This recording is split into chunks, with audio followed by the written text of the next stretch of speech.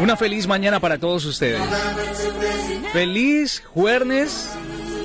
Espero que Dios les esté bendiciendo con su gracia y su misericordia un día más donde podemos respirar y ver este precioso, cálido y fresco día.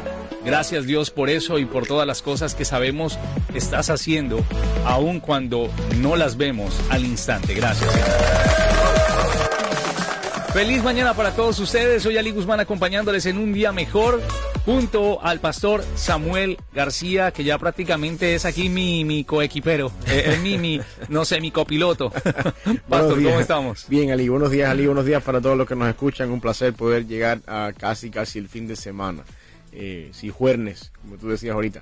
Y bueno, también para ti que estás escuchándonos, que Dios te bendiga hoy, que tengas un feliz día y que la gracia del Señor se derrame sobre ti. Así es, saludos para Silvia Vanos, mi seguidora ferviente desde Charlotte. Saludos Silvia, Dios bendiga a tu familia, a tus hijos, a tus hijas, todo lo que estés haciendo en esta mañana.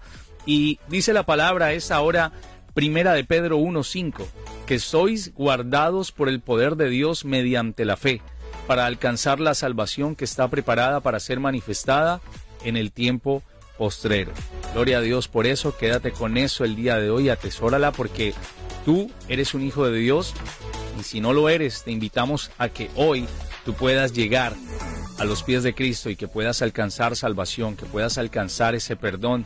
Y pastor, perdón, por aquí me están solicitando la dirección.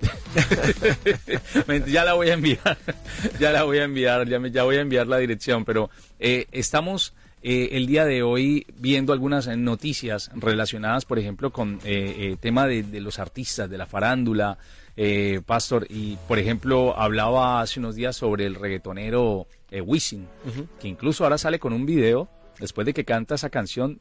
Lo que me pasó alguna vez en una entrevista con Ricardo Montaner hace muchos años en Colombia, que yo le pregunté a Ricardo Montaner que desde hace cuánto, cómo fue su conversión, y me dice, pero mira chamo, yo soy convertido hace no sé cuánto, y yo, sí, pero nunca te había escuchado hacerle una canción, por ejemplo, la gloria de Dios. Claro. Nunca había escuchado sino la gloria de Dios, no sabía que era cristiano. Pues en esta ocasión Wisin afirma que va a la iglesia cada domingo, asiste cada domingo, pero que no se puede quitar porque hay algunos compromisos que tiene que seguir cumpliendo. El actor John Boyd, por ejemplo, critica cómo Hollywood hizo aparecer figuras demoníacas para dividir y sacar a Dios de las escuelas y cómo lo sigue haciendo dentro de sus producciones. Y muchos otros que hoy en día decimos, esta gente que se quiere acercar a Dios para alcanzar tal vez un perdón por todo lo que han venido haciendo a través de las artes, a través de la música, del cine, a través de muchas cosas que vienen pasando en su vida.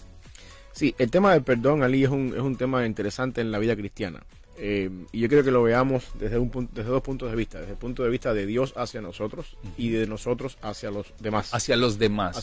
Que ese es el que más pesa, Pablo. Ese es el que más pesa. El de Dios hacia nosotros es garantizado en la cruz del Calvario por Jesucristo.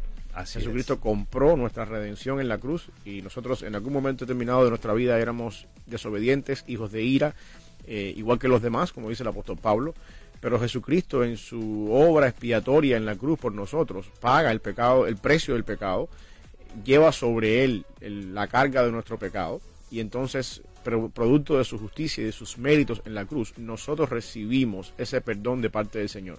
La deuda ha sido cancelada y por lo tanto somos perdonados y empezamos a disfrutar de una nueva relación con Dios a partir de ese perdón. Antes éramos hijos de ira, ahora somos herederos de las promesas celestiales y coherederos con Cristo. Y una vez que estamos en Cristo, por supuesto somos parte de una comunidad que se llama la Iglesia, el cuerpo de redimidos, y aquí es donde entra entonces el problema del perdón mutuo entre unos hermanos y otros. Siempre que hay más de una persona en un equipo, en un evento, en un lugar, siempre hay discrepancias, porque de alguna forma u otra Dios nos ha diseñado diferentes y cada cual piensa diferente y tiene su manera de ver la vida y ministerio y vida cristiana diferente, y entonces cuando eso se convierte en un equipo de trabajo, en una comunidad de la fe, empiezan los roces, que si no me dijeron lo que yo quería decir, que si no me interpretaron como yo estaba diciendo las cosas, que si el hermano dijo, no me miró, no me saludó, y hay sus roces. Y entonces lo interesante es que el perdón es la herramienta, ¿no?, que de alguna forma echa a un lado, derriba esos roces y esas fortalezas que se van creando en la vida cristiana. Lo interesante con respecto a esto es la forma en la que Jesucristo plantea la idea del perdón en la oración del Padre Nuestro. Pues Cristo dice, perdona nuestras deudas, así como nosotros perdonamos a nuestros deudores. En otras palabras, esto nos pone a pensar un poquito. Yo sé que Dios es poderoso para perdonar, por supuesto que Dios es poderoso para limpiar nuestros pecados y perdonarlos por la muerte de Cristo en la cruz. Pero ¿qué tal si nosotros tomamos eso que dice Cristo, que Dios me perdona a mí, en la misma proporción que yo perdono a mis hermanos? ¿Qué tan perdonador yo soy? Entonces, para yo recibir el perdón de parte del Señor. Y yo creo que eso nos debería poner a pensar, porque el perdón, la idea de perdonarnos unos a otros es un deber cristiano. Y muchas veces nosotros guardamos rencor, hacemos crecer raíces de amargura en nuestro corazón y eventualmente llegamos al punto de dañar nuestra vida, nuestra comunión con Dios, por culpa de un perdón que no estamos cediendo. Sí. Y eso, de cierta manera, estorba, impide nuestra comunión con Dios. Cuando uno no concede el perdón a aquellas personas que han tenido algún problema con nosotros, de cierta manera mi relación con Dios se ve estorbada. Yo no sé cómo podemos orar. Bueno, hay un himno antiguo, los que ya no se cantan en la vida cristiana, que también viene del pasaje donde Cristo dice, si tienes algo con tu hermano, deja tu ofrenda en el altar, vete primero y reconcíliate con tu hermano y después ven y adora al Señor. Y el himno básicamente dice, ¿cómo yo puedo orar si estoy en problemas con mi hermano? La idea está en que el traer la ofrenda delante del Señor, la idea es de que, de cierta manera, cuando yo vengo delante del Señor a traer mi ofrenda, tomando la idea de lo que significa la ofrenda en el Antiguo Testamento, yo vengo a pedirle al Señor, a través de un acto de adoración, del sacrificio de un animal, que Él me perdone, que Él cancele mi deuda de pecado delante de Él. Y el problema está en que yo no puedo hacer eso hasta que yo no haya cancelado mi propia deuda con mi hermano. Eso es lo mismo que Jesucristo dice en la oración del Padre Nuestro. Perdóname así como yo perdono. Yo no puedo pedirle a Dios que sea conmigo perdonador con mis faltas, cuando yo no tengo la capacidad, por egoísmo, por orgullo, por lo que sea, de perdonar a mi hermano por las faltas de él hacia mí. Y eso pone la condición del perdón más que como un deber, como una obligación, aunque básicamente es lo mismo, ¿no? Lo pone como una obligación mía por el bien de mi vida espiritual, por el bien de mi compromiso con el Señor. Yo necesito perdonar a mi hermano que me ha hecho algo a mí. Pienso que hay gente muy, en este tema del perdón, hay gente muy dura, ¿no? Hay gente que se muestra tal vez una cosa, lo que hablábamos siempre, se muestra una cosa en ciertos lugares, en la iglesia, pero en su familia, por ejemplo, hay personas a las cuales no perdona, que es lo más típico que se ve, ¿no? No le perdona a un tío, a una prima, a mi papá, a mi mamá, viven peleados de pronto con algún familiar, e incluso también con algunos hermanos. Pero en este tema creo que la Biblia refuta todo eso, porque la Biblia es prácticamente la definición del perdón, de todo tiempo. Dios perdonando a hombres igual, pecadores, con habilidades y con muchos dones también, pero en este caso el cristiano vive a veces con esa falta de perdón cuando Dios ya lo ha perdonado, pero él no se atreve a perdonar a aquella persona que le hizo mal. Exactamente, y yo creo que eso es una de las cosas que tenemos que eso ver. Daña, pastor. Sí, porque ahí es donde voy. Yo conozco personas que uno puede hablar con ellos y es una amargura que tienen en su ser, y cuando empiezas a indagar y a divagar, o sea, a escarbar en su pasado, te das cuenta que han negado un perdón.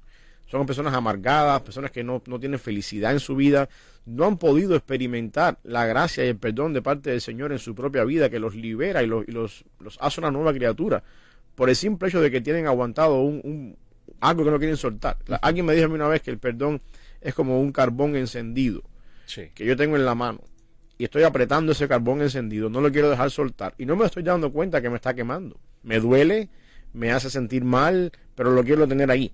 Lo quiero tener ahí y no quiero soltarlo. Y esa es la idea de cuando uno no concede ese perdón.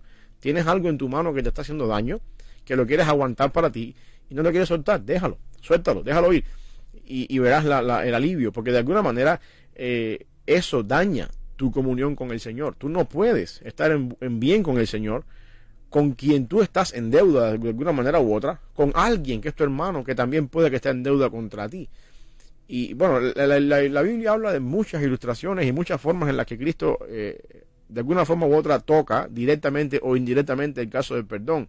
Es el mismo caso de aquella parábola del hombre que debía una suma de dinero inmensa de grande, es perdonado y después este hombre no puede perdonar a quien le debía a él mucho menos. Y eso es una ilustración de nosotros mismos. Dios nos perdona a nosotros la deuda impagable, que son nuestros pecados y estar bajo la ira de Dios, producto de la muerte de Cristo. Y luego después nosotros no tenemos la capacidad de ver a un hermano nuestro y decirle, mira, yo te perdono por lo que pasó, yo te perdono por aquello otro. Y muchas personas dicen, es que yo no perdono porque a mí no me han pedido perdón. Esa es otra cosa interesante. Sí. Eso es algo interesante. No me puedo acercar sin que antes esa persona yo sepa que me va a pedir perdón. Sí, que venga a mí primero porque fue el que falló. Eso es un poquito de orgullo. Sí. Eso es un poco de orgullo. Yo quiero que, mira, una de las cosas que yo he aprendido en la vida cristiana es que la persona, cuando alguien está en problemas con otro hermano en la fe, al final del día la relación se daña. Y yo creo que la persona que logra entender por convicción del Espíritu Santo que aquí hay un problema con mi relación con Dios, en primer lugar, producto de esto, aunque sea que el hermano me falló, aunque sea que yo haya fallado al hermano, bueno, yo creo que la solución es, vamos a conversar con el hermano. Si yo fui el que fallé y le hice mal a mi hermano, mi obligación delante del Señor es ir a nuestro hermano y decirle, mira, yo te fallé, yo hice lo que no debía haber hecho contigo, perdóname. Y ya. Sueltas eso y ya, deja eso ahí. Ya deja que Dios se encargue de trabajar en la vida del hermano y se encargue de poner la vida espiritual del hermano donde tiene que ir y que el hermano proceda como tiene que proceder. Ese sería el caso más normal. Pero si fue alguien que me hizo daño a mí, ¿cómo manejamos entonces la situación? Porque uno siempre espera que el hermano venga así a pedirme perdón y vamos a ver qué pasa. Y en realidad, las veces que me ha tocado experimentarlo, es la siguiente: si el hermano te hizo daño a ti y tú eres la víctima en este caso, y sientes que Dios te está moviendo y sientes que tu relación con Dios está en peligro o no está igual, o hay una piedra en el zapato ahí que no te deja avanzar, una espina que tienes clavada, vete al hermano tú y dile, mira, lo que me hiciste me dolió, no estuvo bien, pero yo te perdono. Es todo. Yo te perdono. Hasta aquí. Allá como lo tome el hermano. Exacto. Y el problema es el siguiente. Cuando uno entiende el orden de prioridades en la vida cristiana, uno se da cuenta que el perdón, cuando hay que otorgarlo o hay que recibirlo, en este caso, o cualquiera de los dos casos, se convierte en una prioridad porque eso afecta a mi prioridad número uno, que es la relación con Dios. Si uno entiende que la vida cristiana tiene prioridades como primero Dios por encima de todas las cosas, yo tengo que estar bien con Dios, yo tengo que todos los días buscar al Señor, mi lectura de la Biblia, mi tiempo de oración, estar conectado a la fuente siempre. Si eso es prioridad uno en mi vida, como debería ser en cada uno de nosotros, y entonces mi hermano y yo tenemos un desacuerdo, mi relación con mi hermano es secundaria a mi relación con Dios. Pero el problema está en que si yo no arreglo mi relación con mi hermano, se afecta mi prioridad número uno. Y por lo tanto, por el simple hecho de estar en buenas con Dios, yo necesito perdonar o recibir el perdón o otorgar el perdón a aquella persona que me hizo daño. Ya si mi hermano no quiere, si mi hermano me tira la puerta y se va y me hace un escándalo, yo quedé bien con el Señor. Yo hice lo que tenía que hacer. Yo fui delante de mi hermano a pedir el perdón o a otorgar el perdón, y de ahí para allá yo quedé bien con el Señor. Y mi relación con Dios se vuelve a restaurar. Yo creo que eso es lo que muchas veces nos pasa. Preferimos quedarnos con nuestro orgullo. ¿Quién soy yo para tener que doblegar mi orgullo y decirle que me perdone o pedirle perdón cuando fue el que falló y me hizo daño? Y entonces se nos olvida que después en esa arrogancia, en ese orgullo de no querer romper nosotros ese acto, afectamos nuestra comunión con Dios. Y venimos delante del Señor y estamos orando, Señor, perdona nuestros pecados todos los días, pero si tú no has sido capaz de perdonar a tu hermano, ¿y por qué tengo yo que humillarme si mi hermano fue el que me faltó y me hizo las cosas y me hizo mal? Bueno, dice Pablo en Filipenses que la humillación más grande que existió en el mundo nos la dio Jesucristo como un ejemplo. Haya pues en ustedes este sentir que hubo también en Cristo Jesús, el cual siendo en forma de Dios no estimó el ser igual a Dios como cosa de que aferrarse, sino que se humilló a sí mismo, y siendo Dios, estando en la misma altura de Dios, se hizo ser humano, lo cual ya es una humillación, y después estando en la condición de hombre, que es una humillación delante de Dios, se siguió humillando y llegó a ser lo más bajo que la sociedad puede ver, un condenado muerto en una cruz del Calvario. Eso es lo más bajo que una persona, que Dios puede llegar a ser. Si Dios nos ha mostrado a nosotros en Cristo un ejemplo tan grande de humillación, para después recibir una exaltación tan grande que toda rodilla se doblará algún día y confesará que Jesucristo es el Señor, ¿por qué entonces yo, que soy simplemente un ser humano, redimido por la sangre de Cristo, que nunca voy a llegar a los méritos de Cristo, no tengo la capacidad de doblegar un poquito mi orgullo, de ir delante de mi hermano y decirle, óyeme, aquí yo fallé, o aquí tú fallaste, perdóname, o perdonémonos estas situaciones y sigamos avanzando. Eso es un problema grande que nosotros tenemos que aprender a hacer. Una vez que estamos en Cristo, una de las cosas que nosotros aprendemos en Cristo, desde el principio en la vida cristiana, es el derribar nuestro orgullo, el tumbar, destruir esa pared que se llama orgullo, que nos impide reconocer nuestros errores. Ese es el paso número 1 en la vida cristiana. ¿Qué es lo que hacemos para cuando venimos a Cristo? Bueno, pues arrepentirnos de nuestros pecados y creer. El arrepentimiento en sí es un acto de humillación. Yo llego delante de Dios y le digo, Señor, perdóname mis pecados, porque yo he sido un sinvergüenza, porque toda la vida he vivido en oscuridad, porque he estado en tinieblas, porque no entiendo la vida cristiana, pero ahora por la sangre de Cristo, que en el Calvario, por escuchar el Evangelio, entiendo que soy un sinvergüenza, un pecador, bajo la ira de Dios, te pido perdón, yo quiero creer en ti. Eso es un acto de humillación, y esa es la esencia de la vida cristiana, desde el día en que creemos hasta el día en que venimos a la eternidad a morar con Jesucristo. Todos los días, humillándonos cada día delante del Señor. Dice la Biblia, humillados pues bajo la poderosa mano de Dios, y Él nos exaltará cuando fuera tiempo.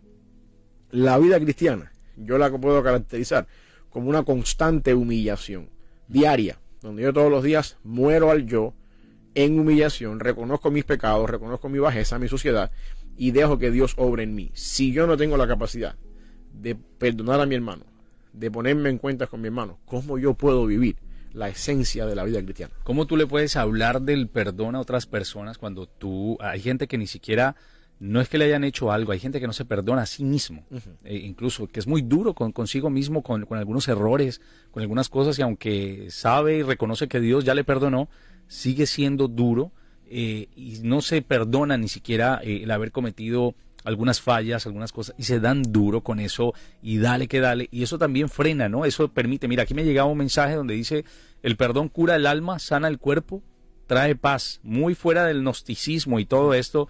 Hay personas enfermas, sí, pastor, por no perdonar, prefieren irse a la tumba, literalmente, con ese rencor o ese odio en su corazón, y no perdonar, no dar su brazo a torcer, prefieren dejar de ver a la persona, pero guardarse eso, que siguen consintiendo en su vida, aunque vayan a la iglesia, aunque vayan a su trabajo, aunque tengan una vida social completamente exitosa, por decirlo así, donde tengan muy buenas relaciones y todo, pero cuando llegan a casa y llegan a las cuatro paredes, siguen siendo infelices por no perdonar. Tengo el versículo que tú decías ahorita, es Mateo 5, 23, 25, que dice, por tanto, si traes tu ofrenda al altar y allí te acuerdas de que tu hermano tiene algo contra ti, deja allí tu ofrenda delante del altar y anda, reconcíliate primero con tu hermano y entonces ven y presenta tu ofrenda.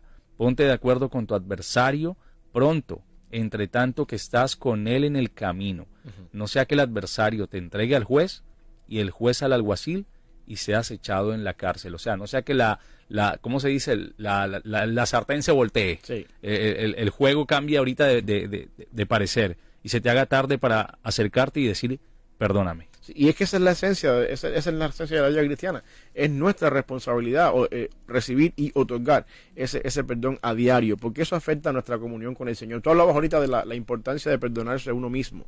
Y yo creo que esto tiene que ver con el concepto y un entendimiento en nuestra vida de lo que es la gracia del Señor. Dios nos manda, por supuesto, a arrepentirnos, a pedir perdón por lo que hacemos. Y por supuesto nosotros tenemos que, en esto consiste el creer, ¿no? Yo soy delante del Señor, yo vengo delante del Señor porque soy un pecador, porque estoy perdido en mis pecados, porque de alguna manera u otra yo necesito el perdón del Señor, reconozco lo que yo soy, reconozco que yo vengo delante del Señor. Algo sucede aquí, cuando uno hace eso, uno siente liberación de parte del Señor, es como que uno siente que una carga se le cayó de los hombros. Yo he experimentado eso en mi vida en varias ocasiones y lo puedo hablar de mi propia experiencia. Yo siento cuando he tenido que otorgar el perdón o pedir perdón, una carga que se me fue de los hombros delante del Señor, no tanto delante de la persona con la que estoy lidiando el problema, sino delante del Señor. Sientes como esa sensación de que, Señor, estoy haciendo lo correcto y siento tu paz en lo que estoy haciendo, aunque me costó trabajo, me costó romper mi orgullo, tener que venir delante de esta persona y decirle, oye, te perdono por esto, perdóname por esto, no pasó nada, dar en adelante algo nuevo. Uno siente paz delante del Señor y sientes como que Dios te da ese apoyo divino, como que estás haciendo lo correcto. Lo que queda después de ahí en adelante, por supuesto, ya es una cosa que uno como humano necesita madurez espiritual para seguir una relación de amistad o de hermandad en la fe, borrando el malentendido y siguiendo adelante. Toma tiempo, a lo mejor muchas veces las cosas no son iguales después, pero lo importante es que delante de Dios uno quedó bien, y eso es lo que yo quiero que uno entienda. Ahora, cuando eso es algo hacia mí mismo, cuando yo tengo que perdonarme yo mismo, yo tengo que entender el concepto de lo que significa la gracia del Señor, porque Jesucristo me perdona, Jesucristo me limpia, pero me otorga su gracia, y en su gracia Jesucristo me da la oportunidad de yo experimentar y ser partícipe de muchas cosas que antes no tenía, y de ese sentido, y me da promesas en su palabra que yo tengo que aprender a creer hoy, creer mañana y creer cuando vuelvo a pecar delante del Señor, y entender que Jesucristo me ha dado, como dice el apóstol Pedro, preciosas y grandísimas promesas para que yo ande en ellas. El día de mañana, cuando yo vuelva a caer en pecado, pues entonces tengo que acordarme de que Jesucristo me limpia y sus promesas son eternas en mi vida, no porque yo voy a pedir perdón, sino porque Jesucristo compró eternamente mi redención en la cruz del Calvario, y al comprar mi redención por siempre, sus promesas son eternas para mi vida por siempre, no por mis méritos, sino por los méritos de Él. Uno tiene que entender el concepto de la gracia. Yo estaba con mis hijas este fin de semana estamos estudiando en casa El progreso del peregrino para niños. Yo creo que eso es uno de los libros más fascinantes en la vida cristiana que un cristiano puede leer. Y estábamos llegando al punto donde Cristiano, que es el personaje principal de la historia, sale del palacio hermoso, que es una significación de la iglesia, donde le dan la armadura de la fe, y donde entra el valle de la humillación, que es el mundo. Y en el valle de la humillación, Cristiano se enfrenta con Apolión, con Satanás, y Satanás empieza a hablar con él en cuanto a su lealtad a Dios, a lealtad al Rey de los cielos, y empieza a sacarle en cara los pecados que Cristiano ha cometido en su vida, que cuando uno lee el libro se da cuenta que son episodios que se han narrado anteriormente, como queriendo avergonzarlo, queriendo ver cómo tú dices que tú eres leal al Rey, que Dios te es leal a ti cuando tú has hecho esto, y le saca en cara todos los pecados que Cristiano ha cometido. Y es interesante la respuesta de Cristiano, que es la respuesta de un cristiano, para la redundancia, que es el nombre del personaje, a Satanás. Le dice, todo eso que tú dices es cierto, y has dejado muchas cosas por fuera que se te han olvidado mencionar, pero el Rey a quien yo sirvo es un Dios grande y pronto en perdonar, y por lo tanto yo le sirvo y le honro por eso.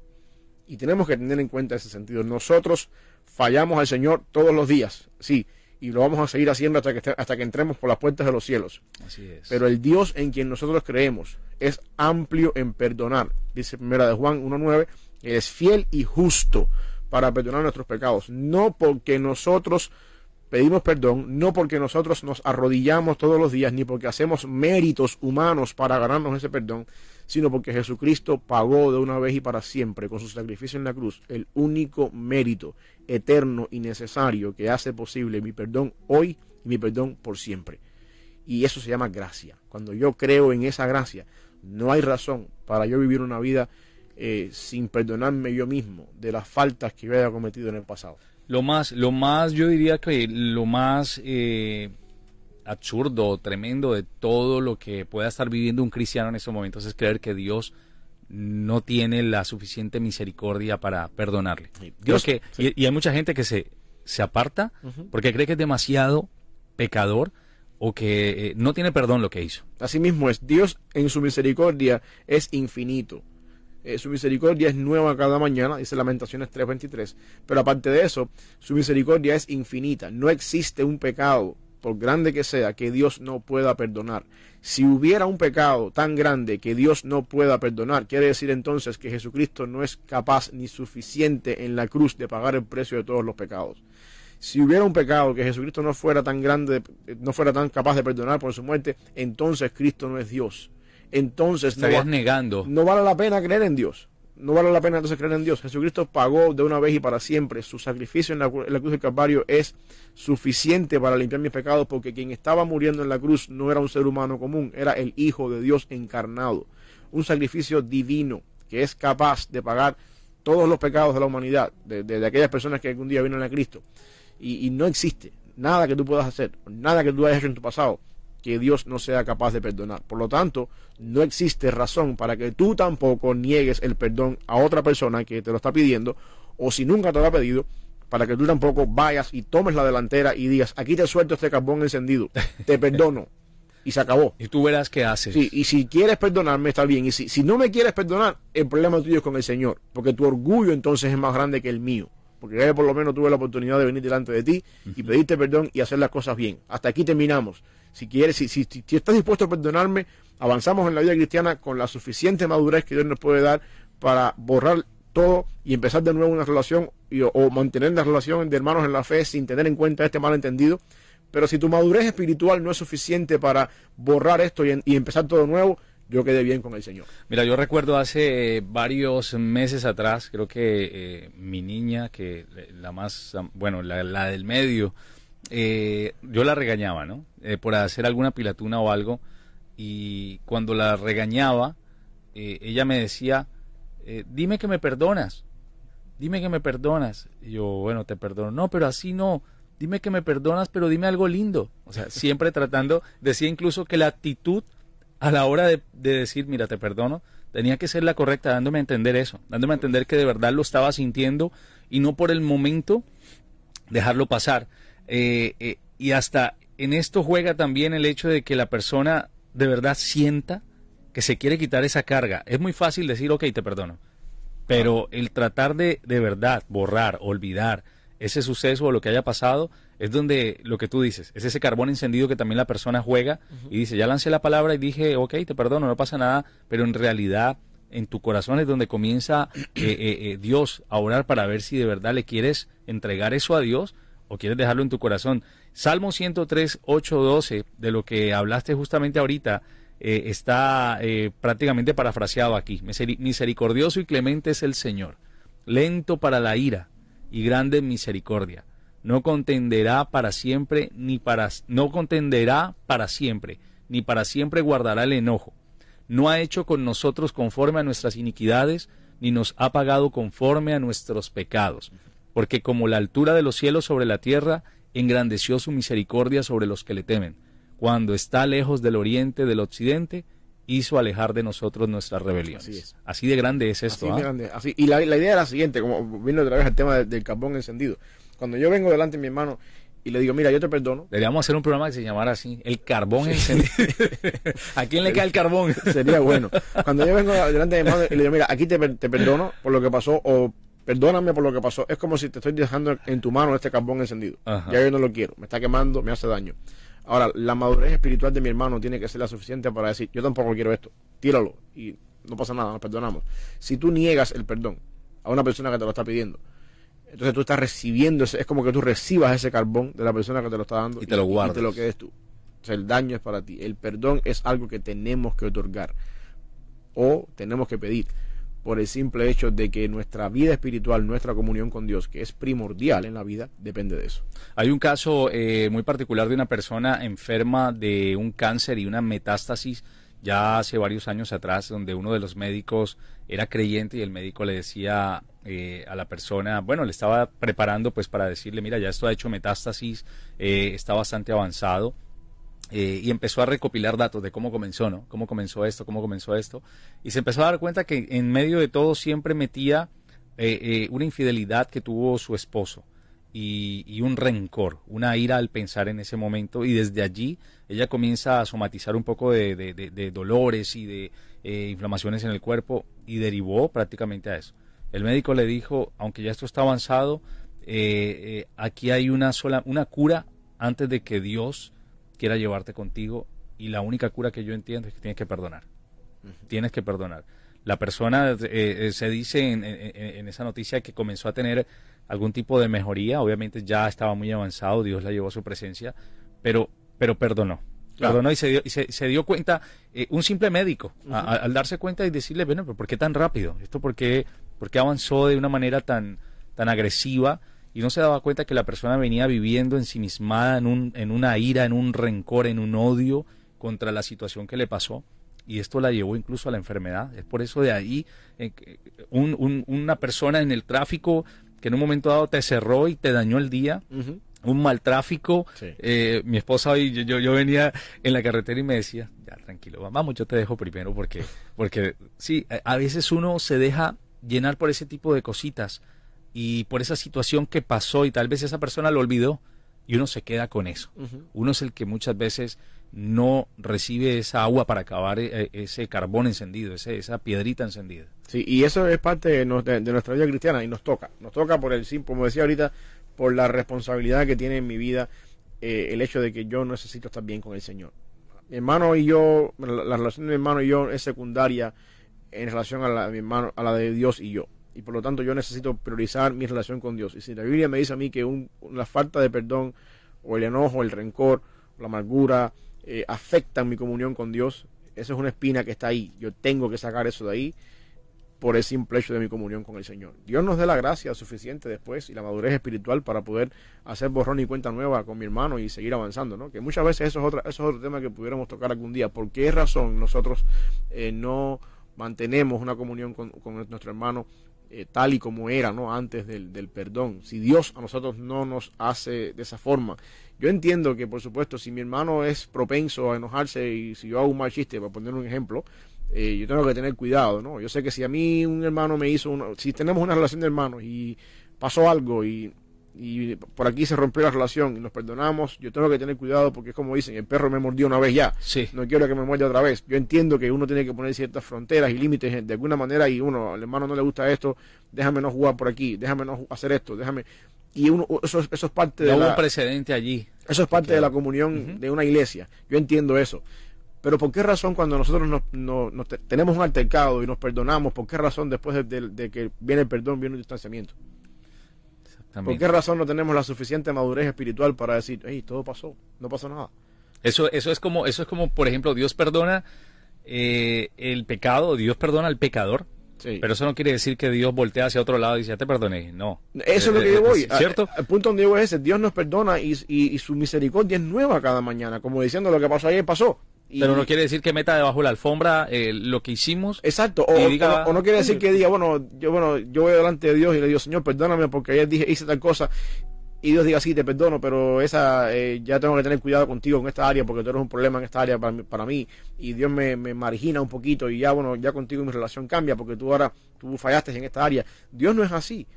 O sea, Dios es un Dios perdonador. Pero también sí. Nos vamos después de ahí pasamos a Romanos 6. Exacto. La causa del pecado es muerte. Exactamente, pero cuando lo que digo es que cuando Dios perdona, Dios no nos margina. Sí. Porque a veces si yo te perdoné, ya pasó todo, pero tú sabes, conmigo de ahora en adelante las cosas son diferentes.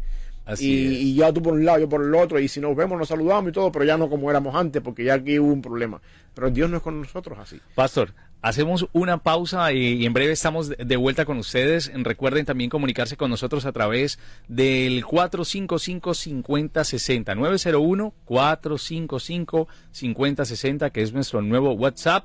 Vayan comentando ustedes por allí qué no han podido perdonar. Y si de verdad no han podido perdonar el día de hoy, pues es la oportunidad para hacerlo. Mientras estás a esta hora escuchando Un Día Mejor en Buenas Nuevas, el hogar de la fe y la esperanza. Hacer cada cosa por algún propósito, su voluntad es soberana. Él prácticamente es quien gobierna, aunque no veas en estos momentos eso, aunque no lo puedas notar, aunque no lo puedas ver. Y ahorita, mira, Siri prendiéndose, no puedo decir nada relacionado, se prenden estos aparatos, nos escuchan, nos espían, pero la única persona que puede llevarnos a un perdón, que nos puede llevar de verdad a encontrar el camino hacia el perdón y la reconciliación, Pastor, definitivamente es Dios, a través de Jesucristo, a través de su Hijo Jesús, a través de reconocer que lo necesitamos, a través de reconocer que todos los días necesitamos no ir a darnos golpes de pecho, sino de verdad recomponer nuestro camino, ¿no? Hay cositas donde definitivamente a veces se hacen. Mi mamá me decía antes como que otra vez lo mismo, y yo, mami, perdóname, no, pero es que otra vez lo mismo. Muchas veces pensamos que Dios está así, ¿no? Dicen otra vez. Dios no hace a un lado su mirada, pero obviamente cada error tiene una consecuencia, y a veces el no dar un perdón también nos mete dentro de esa consecuencia, dentro de ese error. Así es. Yo creo también que, mira, no hay pecado tan grande que alguien pueda hacer contra mí, o yo pueda hacer contra alguien, que sea más grande que los pecados que yo he hecho contra Dios. Así es. Y aún así, Dios, que es el ser más grande de este universo, extiende su perdón hacia mí en Cristo. Por lo tanto, yo debo por obligación hacer lo mismo con mi hermano cuando mi hermano hace algo en contra de mí. Y si mi hermano es demasiado orgulloso o arrogante para pedirme perdón, yo debo ir y decirle, mira, yo sé que tú hiciste esto, me dolió, pero yo te perdono. Aunque tú no hayas cometido el error. Tú no hayas cometido el error. Por el bien de tu comunión con el Señor y por el simple hecho de un concepto de madurez espiritual, es necesario que nosotros demos ese paso al frente. Aún más si fuimos los que hicimos la injusticia, ¿no? Porque estamos en la obligación primaria de ir a pedir perdón. Pero si no de somos, valientes. Sí, es de valientes y es de cristianos. De valientes y de cristianos. Es de cristianos. Y es parte de lo que nos toca hacer. Yo creo que eso es lo que encierra a Cristo cuando dice que el Padre nos perdone así como nosotros perdonamos a nuestros deudores. Y aquí deudores no tienen nada que ver con dinero. Que eso es lo que a veces literalmente se asocia, ¿no?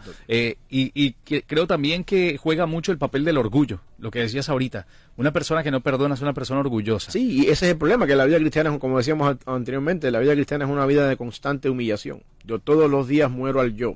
Todos los días muero yo para que Cristo viva en mí. Ya no vivo yo, Cristo vive en mí. Por lo tanto, si la mayor humillación de la historia la tenemos en el Hijo de Dios, que siendo igual a Dios, no estimó el ser igual a Dios como cosa que aferrarse, sino que se humilló y se hizo hombre, y aún estando humillado como hombre, se volvió a humillar y murió en la cruz del Calvario. Pues la vida cristiana es una vida de humillación, donde no soy yo, es Cristo en mí, no soy yo, es Cristo en mí. Y si Cristo está en mí, y el patrón de Cristo es una constante humillación, entonces también me toca a mí humillarme y tener que ir hasta mi hermano y pedirle perdón o tocar el perdón, así mismo como yo vengo delante de Dios y le pido perdón a Dios cada semana, cada día, cada mañana, depende del tiempo que tú te comuniques con el Señor.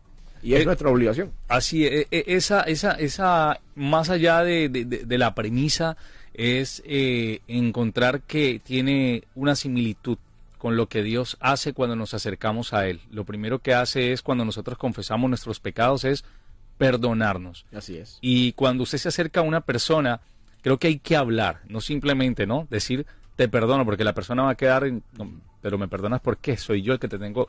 No se va a saber, hay que sentarse, hablar y exponer qué fue lo que sucedió, porque a veces se da el tema de que la versión no fue la que se creyó o la intención con la que se hizo. No, y a veces hay momentos en los que uno pide perdón y el hermano ni siquiera se da cuenta que cometió un error. Esto es otra cosa. A veces uno dice, el hermano me hizo esto, y te está remordimiento la conciencia, y si ves al hermano y si pudieras mandarle para allá dardos de fuego, lo eliminarías pues, Sí.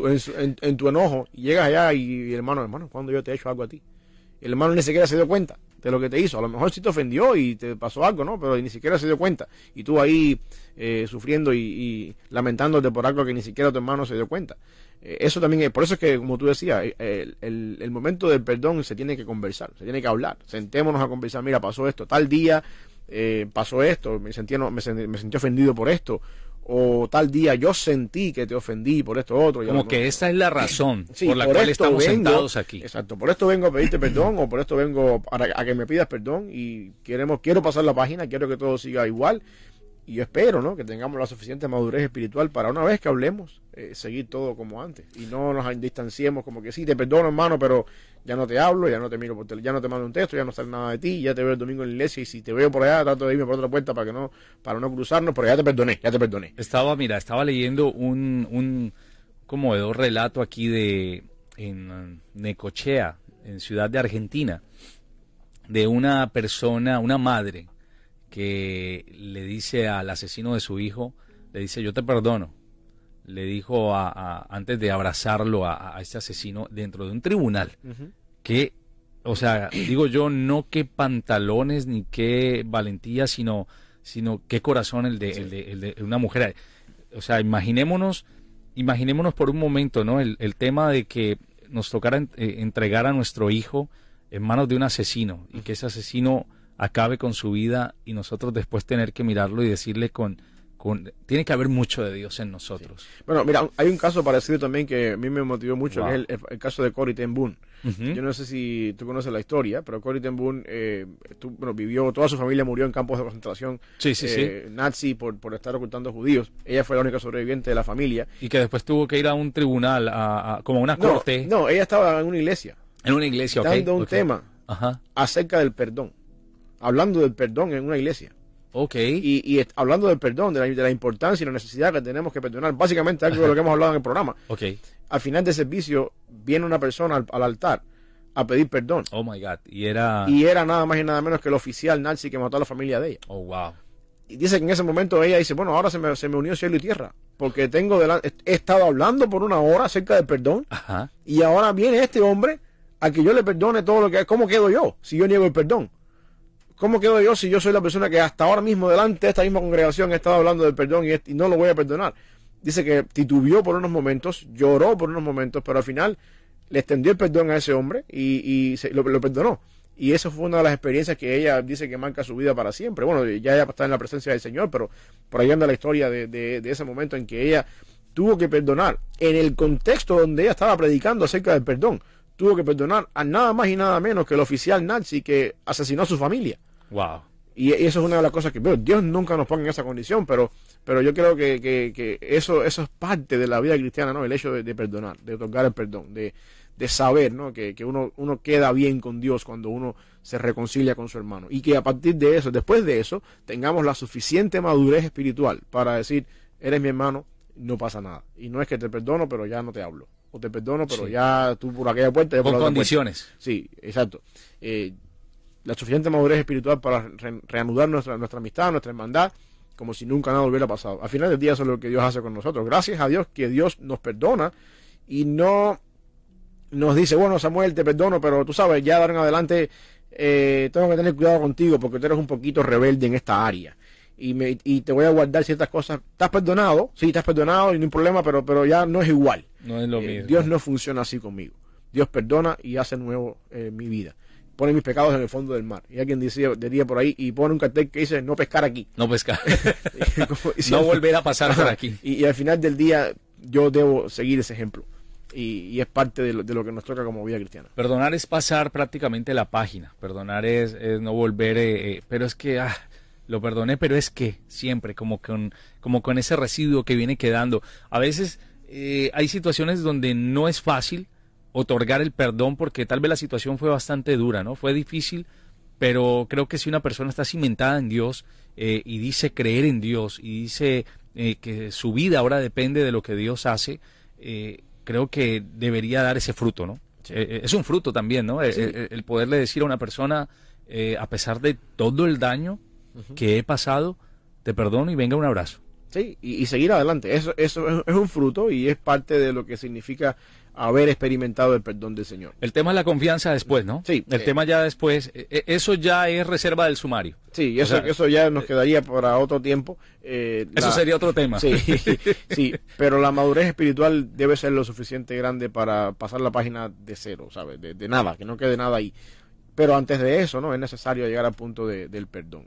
Del perdón que tiene que tener una confesión, ya sea por parte del que ofende o ya sea por parte del que es ofendido.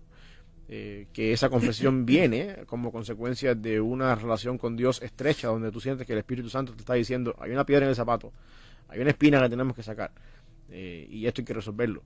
Y tú, en tu tiempo con el Señor, sabes que hay algo ahí, y sientes que tus oraciones chocan con algo que tienes que sacar de en medio, y ese algo es que tú no has sido pronto en perdonar, que tú has estado negando el perdón o que tú no has querido lidiar con esta área en tu vida. Hay ciertas cosas que a veces uno dice, no, este rincón es oscuro, no me lo toques. Yo, Señor, te entrego mi vida, pero esta área aquí, esto hay personas que suelen derrumbarse con ciertos temas, ¿no? Como que cuando hablan de la familia, cuando hablan de matrimonio, cuando llegan al perdón, es ahí donde dicen, aquí era el tema donde no quería que Dios hurgara. Sí, aquí no te metas porque tú no sabes, y tú no conoces a este hombre, y estoy hablando quizás de hijos que han estado toda la vida en contra de sus padres y odiando a sus padres. Aquí no te metas porque tú no sabes lo que este hombre ha hecho con mi vida, tú no sabes cómo mi papá ha sido conmigo, tú no sabes cómo mi esposo, diré no, mujer, me ha sido infiel toda la vida. Yo te entrego mi vida, te entrego mi corazón, te entrego mi familia, pero esto que está aquí no me lo toques, porque esto que está aquí es mío y yo tengo que lidiar con esto.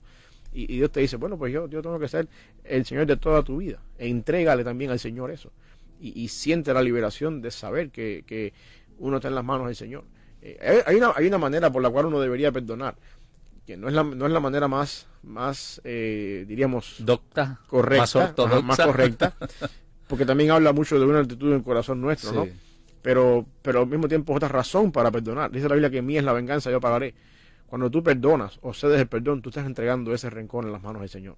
Señor, yo quisiera que este hombre o esta mujer, a esta persona, le cayera un rayo ahora mismo y los terminara. pero yo te lo entrego en tus manos. La venganza es tuya.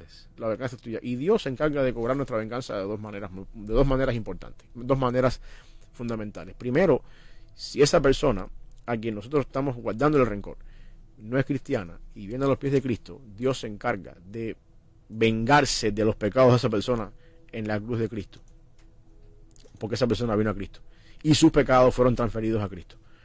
Y si esa persona nunca viene a Cristo, Dios se encarga de vengarse de esa persona por la eternidad en el infierno, cuando esa persona vaya para el infierno. Así que como quiera que sea, Dios lo va a lidiar mejor que yo. Entrégaselo a las manos del Señor.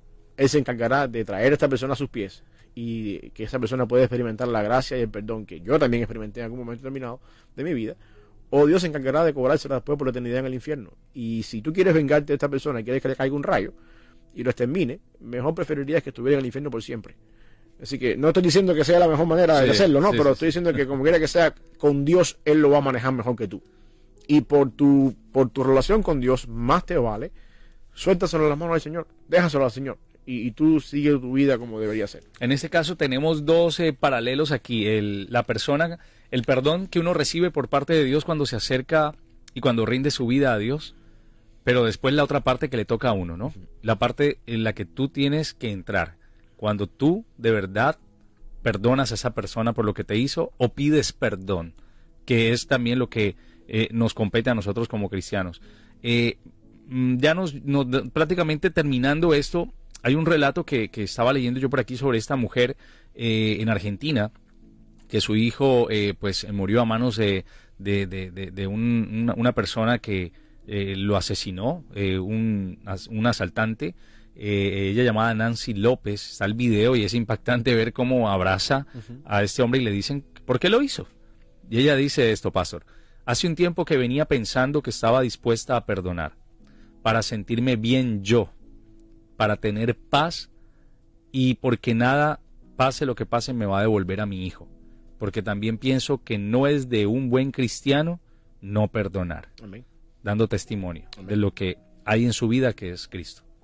Amén. Así es. Yo creo que eso es parte de lo que tenemos que hacer. Es parte de lo que tenemos que hacer. Qué bueno, pastor. Pues con esa premisa, pastor, vamos a orar y entregar este día pues en las manos de Dios, y esperando que aquellas personas que están escuchando en estos momentos, donde quiera que se encuentren, que nos cuenten qué tan fácil, qué tan duro ha sido también perdonar. No todas las situaciones son iguales. Hay una persona que no perdona problemas de deudas, de dinero, otra no perdona infidelidad, otra no perdona a sus padres. Lo hablábamos, hay mucha contienda hoy en día que se ve entre familiares que no se hablan hace mucho tiempo porque X o Y le hizo. Pero hoy yo creo que Dios también está hablando a nuestra vida y nos está invitando al perdón. Él ya nos perdonó, pero ¿y tú qué estás haciendo? ¿Te estás amargando, te estás enfermando cada día con esto? Así es. Oramos. Gracias, Padre, por este día, mi Dios, por la oportunidad que nos das de seguir extendiendo tu palabra y tu mensaje, Señor, a través de estas redes sociales. Gracias, mi Dios, porque tú abres cada mañana los micrófonos para que podamos llegar a tu pueblo, a tus hijos y a aquellas personas que nos escuchan en diferentes lugares también, que quizás no son tu pueblo, pero también, Padre, están acercándose más a la cruz en este tiempo de predicación y enseñanza. Mi Dios, tú eres un Dios amplio en perdonar y pronto en perdonar. Y tú nos has dejado el ejemplo, Señor, de lo que significa el perdón en Cristo. Cuando venimos delante de ti, Señor, y confesamos nuestros pecados, tú eres fiel, tú eres justo, mi Dios, para perdonarnos, porque Jesucristo ha pagado este precio. Yo te ruego, mi Dios, que tú nos des también a nosotros el mismo sentir, el ser perdonadores. Si tenemos algo en nuestro corazón contra alguien, que tengamos la suficiente valentía para poder ir delante de esa persona y pedirle perdón, o si somos la víctima, otorgar el perdón y restablecer nuestra comunión contigo. Y también, Padre, que una vez que el perdón haya sido otorgado o pedido, tengamos la suficiente madurez también para reanudar nuestra relación con esta persona sin que haya nada que esté estorbando esa comunión o sin que queden residuos del pasado en nuestra vida. Porque así eres tú también con nosotros. Tú nos perdonas y no nos guardas nuestros pecados ahí para que sacándonos en cara de vez en cuando, sino tú nos limpias todo lo que somos. Danos la capacidad y la obediencia para ser perdonadores, para poder ser prontos para perdonar. Bendice el día de hoy, bendice, Padre, el fin de semana que va a comenzar también mañana. Ayúdanos, Señor, a poder vivir en santidad, a poder estar cerca de ti, Señor, a poder vivir en comunión contigo y también de alguna manera, mi Dios, a poder honrarte en todo lo que hacemos. Bendice también a aquellas personas que nos están escuchando, que nos van a escuchar después. También, Padre, como siempre, te pedimos una bendición especial para el colectivo de esta emisora. En Cristo Jesús. Amén.